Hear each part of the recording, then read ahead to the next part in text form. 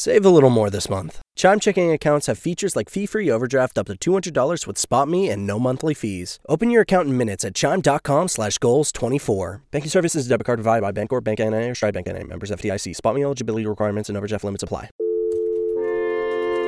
From the newsroom of The Washington Post. Hi, this is Tracy Jan calling from The Post. Am I catching you? President Trump, how are you? Hi, it's Robin Gavon at The Washington Post. This is Post Reports. I'm Nicole Ellis. It's Friday, October 18th. Today, President Trump chooses his own hotel as the G7 site. Women's soccer gets a World Cup boost. And how film studio A24 became a Hollywood hitmaker. I think it was in May or June. One of our White House reporters came to us and said, I heard this crazy rumor. President Trump's even thinking about doing the G7 at his Doral resort. David Fahrenthold covers the Trump Organization for The Post. At that time, it was like, listen to this crazy idea. It'll never happen. It was on the same scale as like he wants to annex Greenland or he wants to nuke a hurricane. It's like he wants to do it, but someone's going to stop him. And then in August, when Trump goes to the G7 for this year, we have a series of magnificent buildings. We call them bungalows. All of a sudden, he's talking about it. It's very importantly only 5 minutes from the airport. The airport's right next door. It's a big international airport, one of the biggest in the world. Everybody that's coming, all of these people with all of their big entourages come. And then we got the certainty this week. So we're going to talk about the G7. We talk about what we're going to do. We're going to announce today that we're going to do the 46th G7 Summit on June 10th through June 12th at the Trump National Doral facility in Miami, Florida. What you're seeing is, I think Trump likes to exploit honor systems. He finds a place where people behave in an honorable way, not because they have to, but because it's expected of them. And he takes advantage of that expectation and does the opposite. We've seen it in the way he handled his charity and the way he handled politics and the sort of norms of campaigning. This is a case where nobody could really stop him. The only reason to stop and not give it to yourself is just propriety. It looks bad. It seems unethical. And if you're willing to ignore all those optics and just do it, nobody can stop you. And that's what he did. What's the reaction been like so far? Well, the reaction from everybody who's not a Republican in Washington is sort of shock and outrage. This is unprecedented in American history. We've never had a president who awarded a giant government contract to himself. I mean, there's just been nothing like this. I've seen some Republicans in Washington saying, well, I think it sounds unusual, but I think it's okay, or it's not illegal, or Marco Rubio said, I'm just glad he's bringing business to Florida. We learned that a few other resorts were considered, and Doral just somehow managed to be the perfect fit. I think someone said it was like this resort was built for this summit. Well, it doesn't really tell you very much until we know what the other sites were. They've said they looked at a whole bunch of other sites. I've spent a lot of time trying to figure out what the other sites were without success.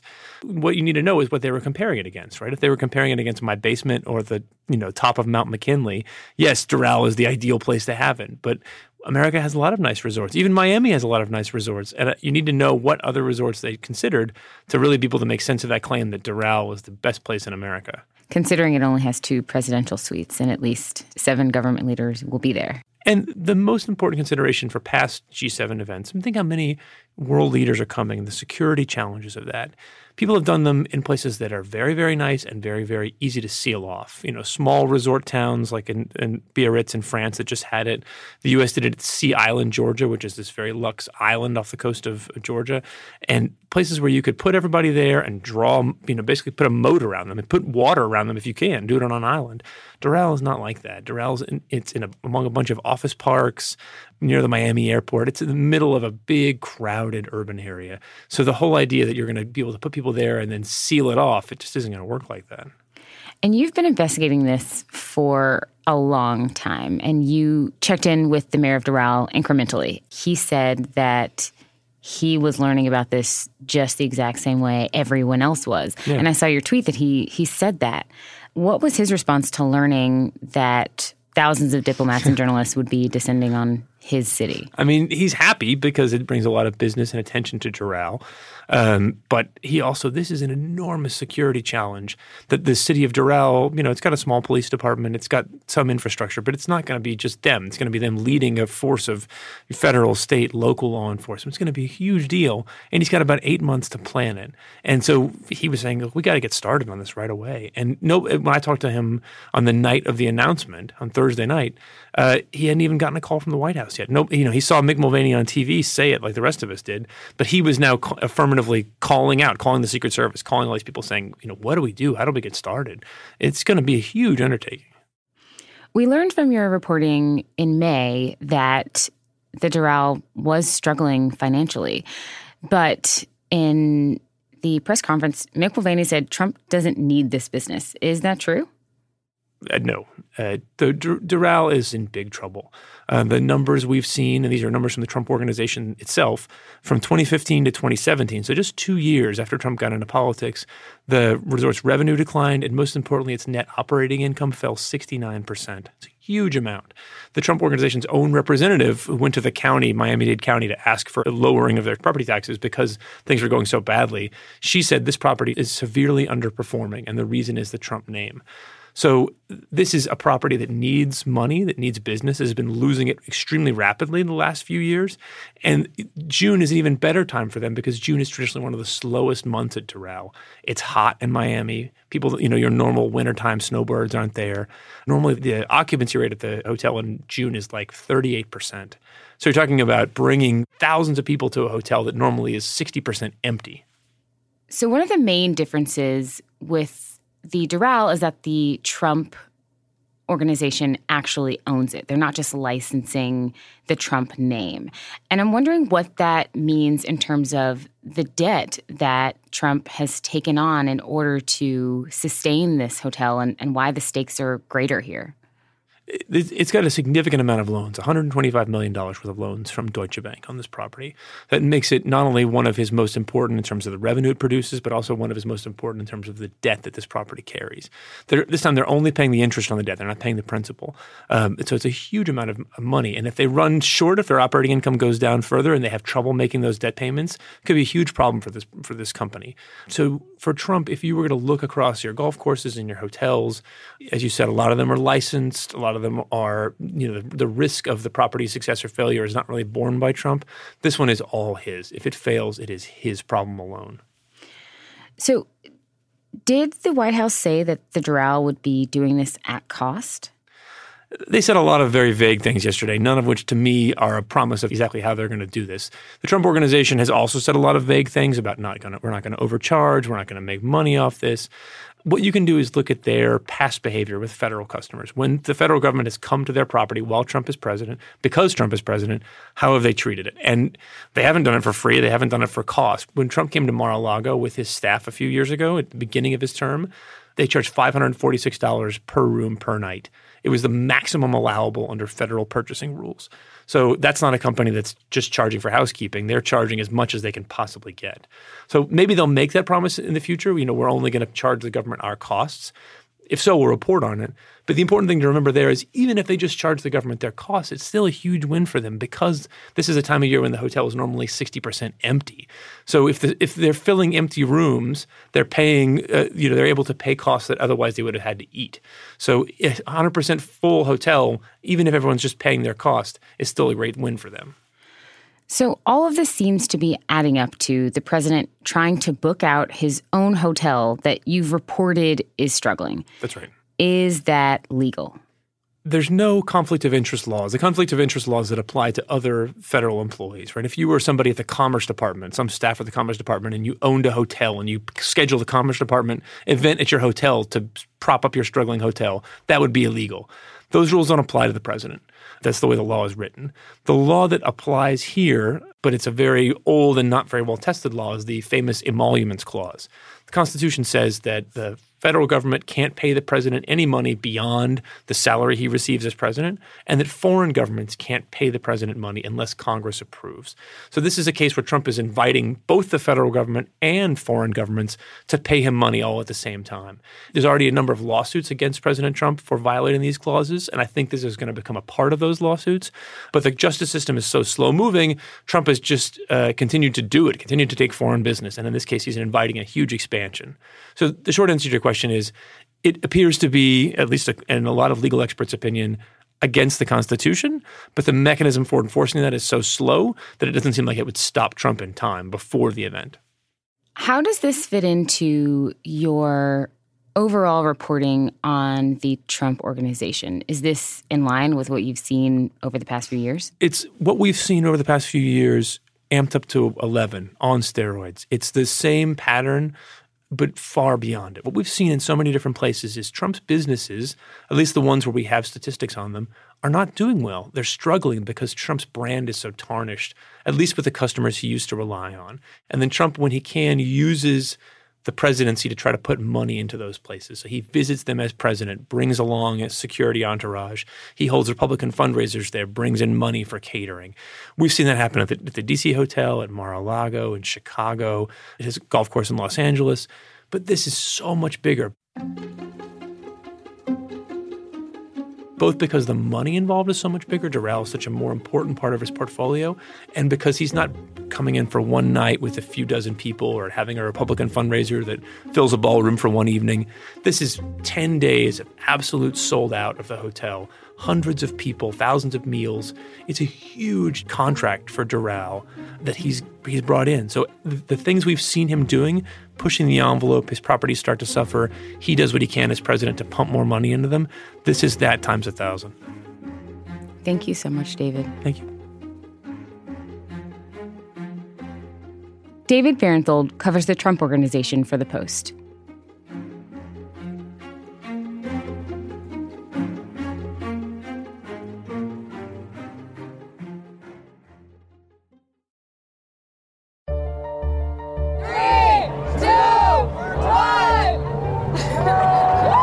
This summer, the U.S. women's national soccer team took home its 4th World Cup championship. The women's team, they're like superheroes to me. I cried like every single goal.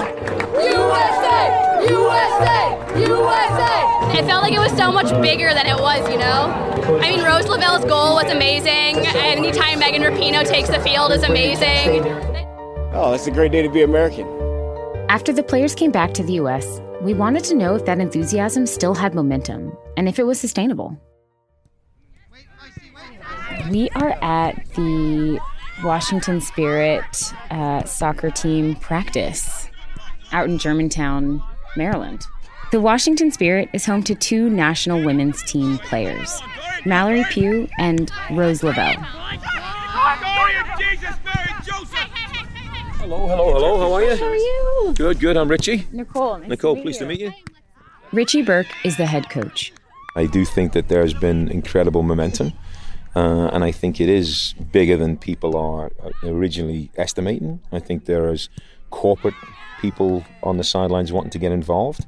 I think, men's professional football clubs are now looking at this, wanting to get involved and wanting to support what has been probably for an awful long time a sleeping giant.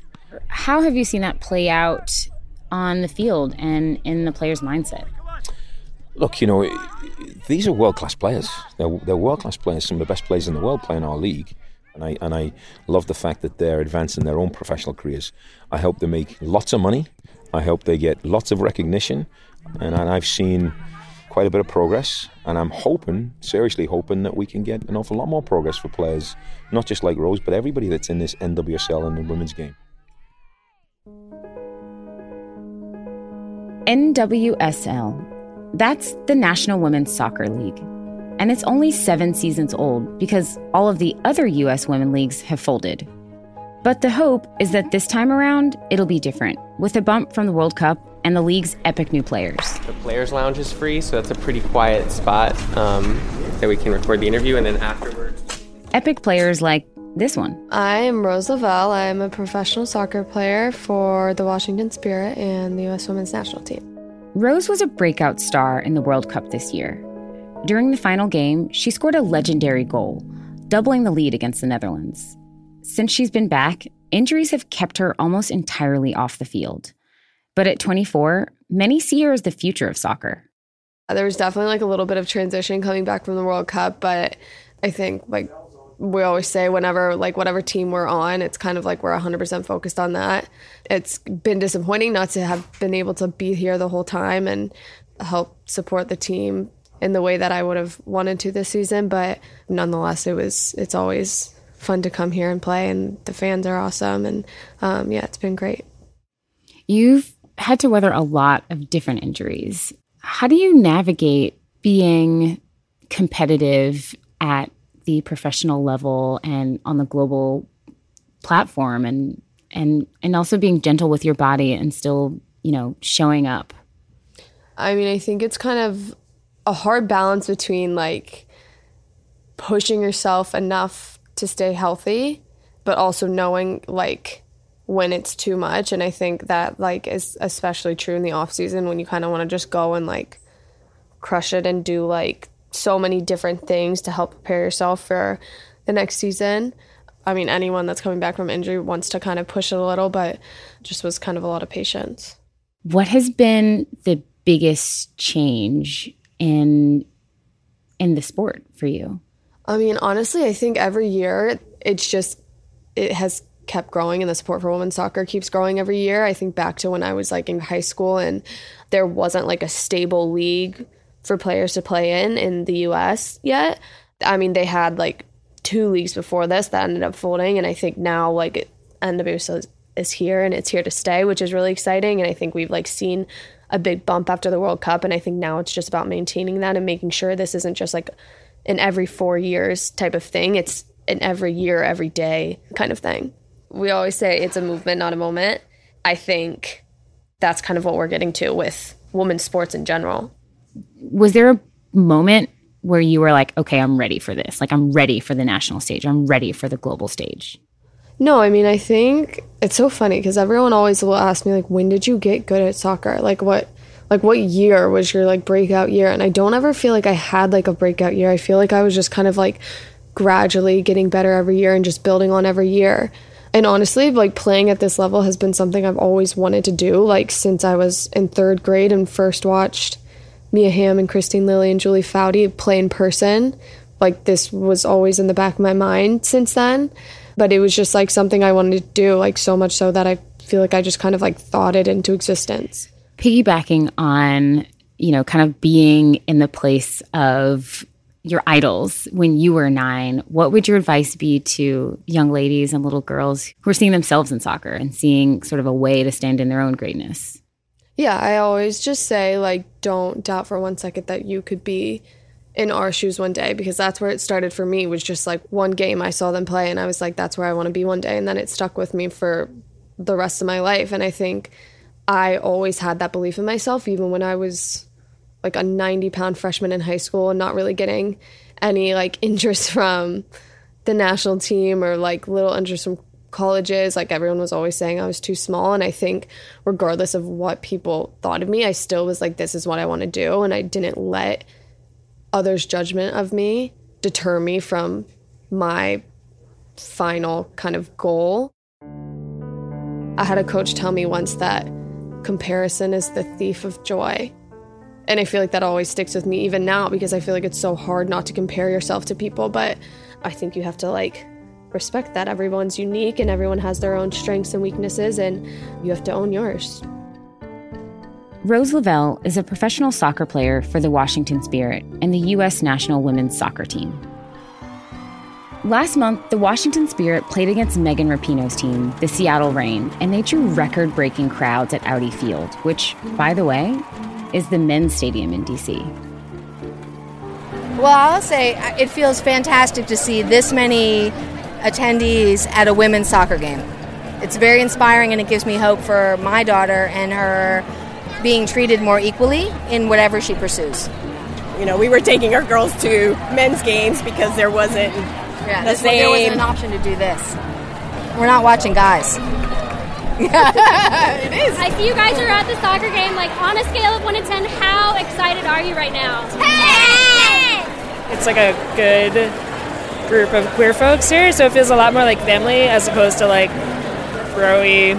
This just feels like a community that I'm more comfortable in. There's always been this limit on women's like sports, and especially like now on soccer, but I think it's showing that they can go, like they can break that limit and they can go like however far they can go.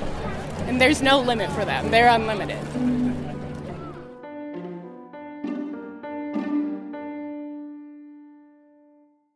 You know, anytime these big events come along, whether it's the World Cup or the Olympics for women's soccer, there is a rush of excitement and popularity. But I think this has a little more sustainability. I'm Stephen Goff. I'm the soccer reporter for the Washington Post. I think it's more than a moment. Attendance has jumped. TV ratings have been pretty good, but certainly the crowds, not just here in Washington, but in almost every other city in the league, have gone up. And you see that emotional connection. You know, emotional connection, not just the players, but the teams. You know, I am a fan of this team and I will stick with them. That's been a challenge for women's soccer leagues over the years. What's been the most interesting aspect of seeing women's soccer shine this time around after the World Cup? I think you've seen them this time around really transcend the sport. I mean, they are leading the charge worldwide for greater equality. The U.S. women aren't just fighting for themselves with the U.S. Soccer Federation, but they're setting an example around the world. And you see the players are standing up and they don't want to be considered second-class citizens anymore. And we see it politically, too. The impact Megan Rapinoe's had with her campaigns on women's issues and women's sports issues. We have to be better. We have to love more, hate less. We got to listen more and talk less. It's our responsibility to make this world a better place. I think this team does an incredible job of taking that on our shoulders and understanding the position that we have and the platform that we have within this world. Yes, we play sports. Yes, we play soccer. Yes, we're female athletes, but we're so much more than that. This is a soccer team with a purpose and a cause that goes beyond sport. What are some of the challenges women's soccer players are still facing and dealing with? Well, there's the lawsuit that the national team players have against the U.S. Soccer Federation citing gender discrimination and pay equity. That is something that's going to play out among the lawyers and ultimately, most likely, in the courts. That's a big challenge. So we talked to Joanna Lohman. I played for 16 seasons, and I just retired from the Washington Spirit and became the first player in Spirit history to have her jersey retired. A part of her assessment of how women's soccer has become more sustainable is really about pay. I feel great about contributing to the growth of the women's game. But there's also a piece of turmoil because I feel like I'm walking away when the game is actually sustainable and when you can really make a living playing professional women's soccer. I made $20,000, $19,000 a year playing professional women's soccer, and that's not necessarily a wage that you can truly live on and that you can, I would say, be the best athlete you can be. What do you think's changed to make that possible? I think a lot of things have changed. I think culture is shifting, so people are more supportive of female athletes. And the U.S. women's national team has just been so utterly successful, and they're such badasses that I feel like they are really leading the culture shift that we're seeing now. You know, the national team here will always have a massive following, as long as they're successful, which they will be for foreseeable future and probably forever. In terms of the league, you know, it needs to grow and it needs to invest more money in its players. For instance, there's no teams, professional teams in the entire state of California, which probably produces more players than any other state or region in the country. That's a problem. We don't have television access. We don't necessarily have the same type of support and attendance. And so slowly, incrementally, we're going to have to continue to push to truly embrace and support female athletes.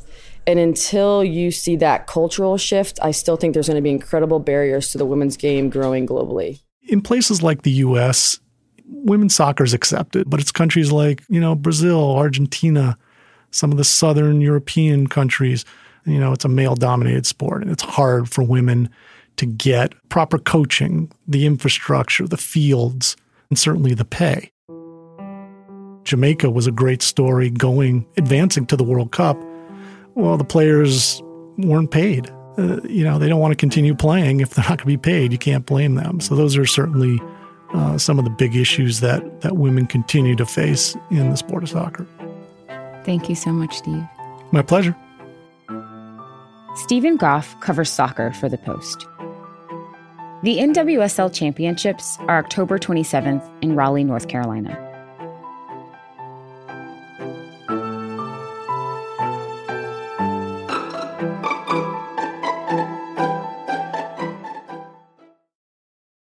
And now one more thing about a studio that makes money off the kind of movies lots of Hollywood studios don't want to touch.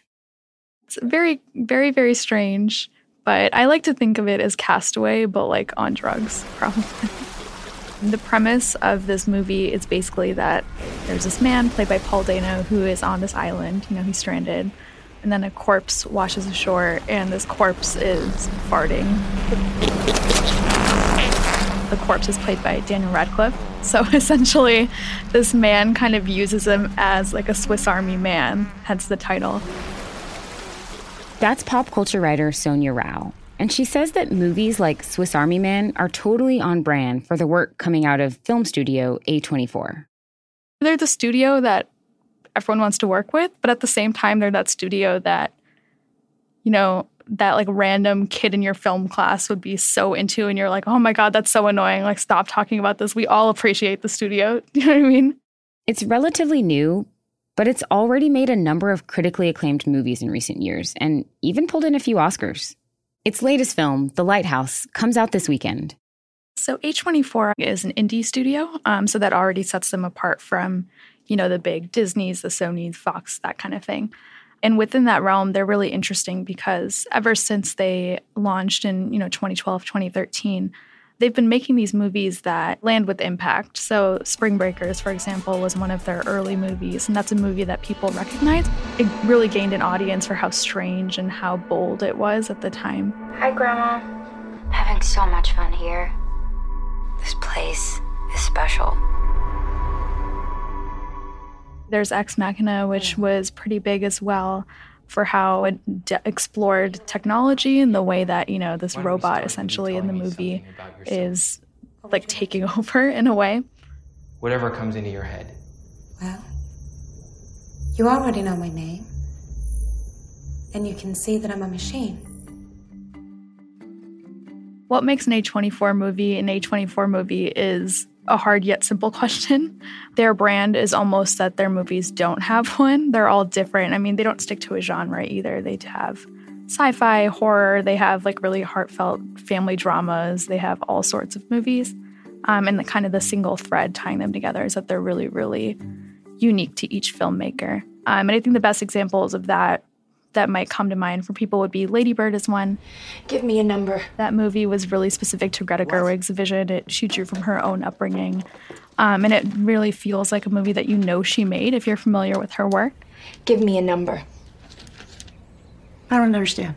You give me a number for how much it costs to raise me, and I'm gonna get older and make a lot of money and write you a check for what I owe you so that I never have to speak to you again. And same for Moonlight, which won them an Oscar, Best Picture. Do you sell drugs? That movie is, again, it's really, really specific to Barry Jenkins. It's specific to how he wanted to portray that community. Yeah. And my mom. She do drugs, right? Their movies are really personal, I think. Whether personal to the filmmaker, the characters, the story that they're telling. They definitely let the filmmakers take control of what they're doing. And so all of their movies have a really, really strong sense of perspective. And that comes across in a way that, it might not come across with bigger budget movies where there is more at stake.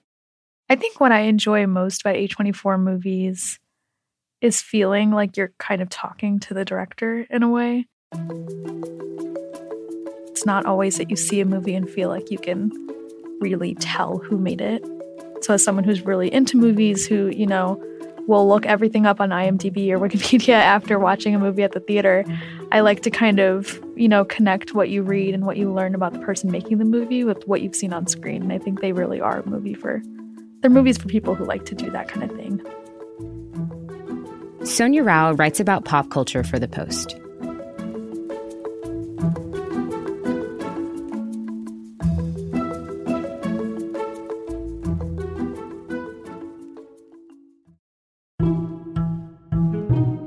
That's it for today's show. Thanks for listening. If you want to get more news about the impeachment inquiry, you can now subscribe to a new podcast feed from The Post. All our audio updates on the inquiry in one place. The latest from Post Reports, Can He Do That? And the Daily 202's Big Idea, updated whenever news happens. Subscribe at WashingtonPost.com/podcasts or search Impeachment Inquiry, updates from the Washington Post, wherever you get your podcasts. Our executive producer is Madhulika Sikka. Our senior producer is Matt Collette. Our producers are Alexis Diao, Rena Flores, Lena Mohammed, Maggie Penman, Rennie Svirnovsky, Jordan Marie Smith, and Ted Muldoon, who also wrote our theme music. The Post Director of Audio is Jess Stahl.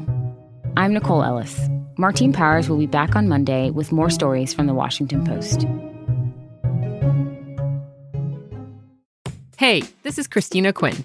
I'm the host of Try This, the Washington Post's new series of audio courses. The idea behind Try This is to become better functioning humans without having to comb the internet for countless hours. In our first course, we learned how to sleep better. Now, we're going to learn how to make our friendships stronger. I'll offer expert tips that are doable, and I'll keep it short. So let's do this. Class is in session. Find Try This from the Washington Post wherever you listen.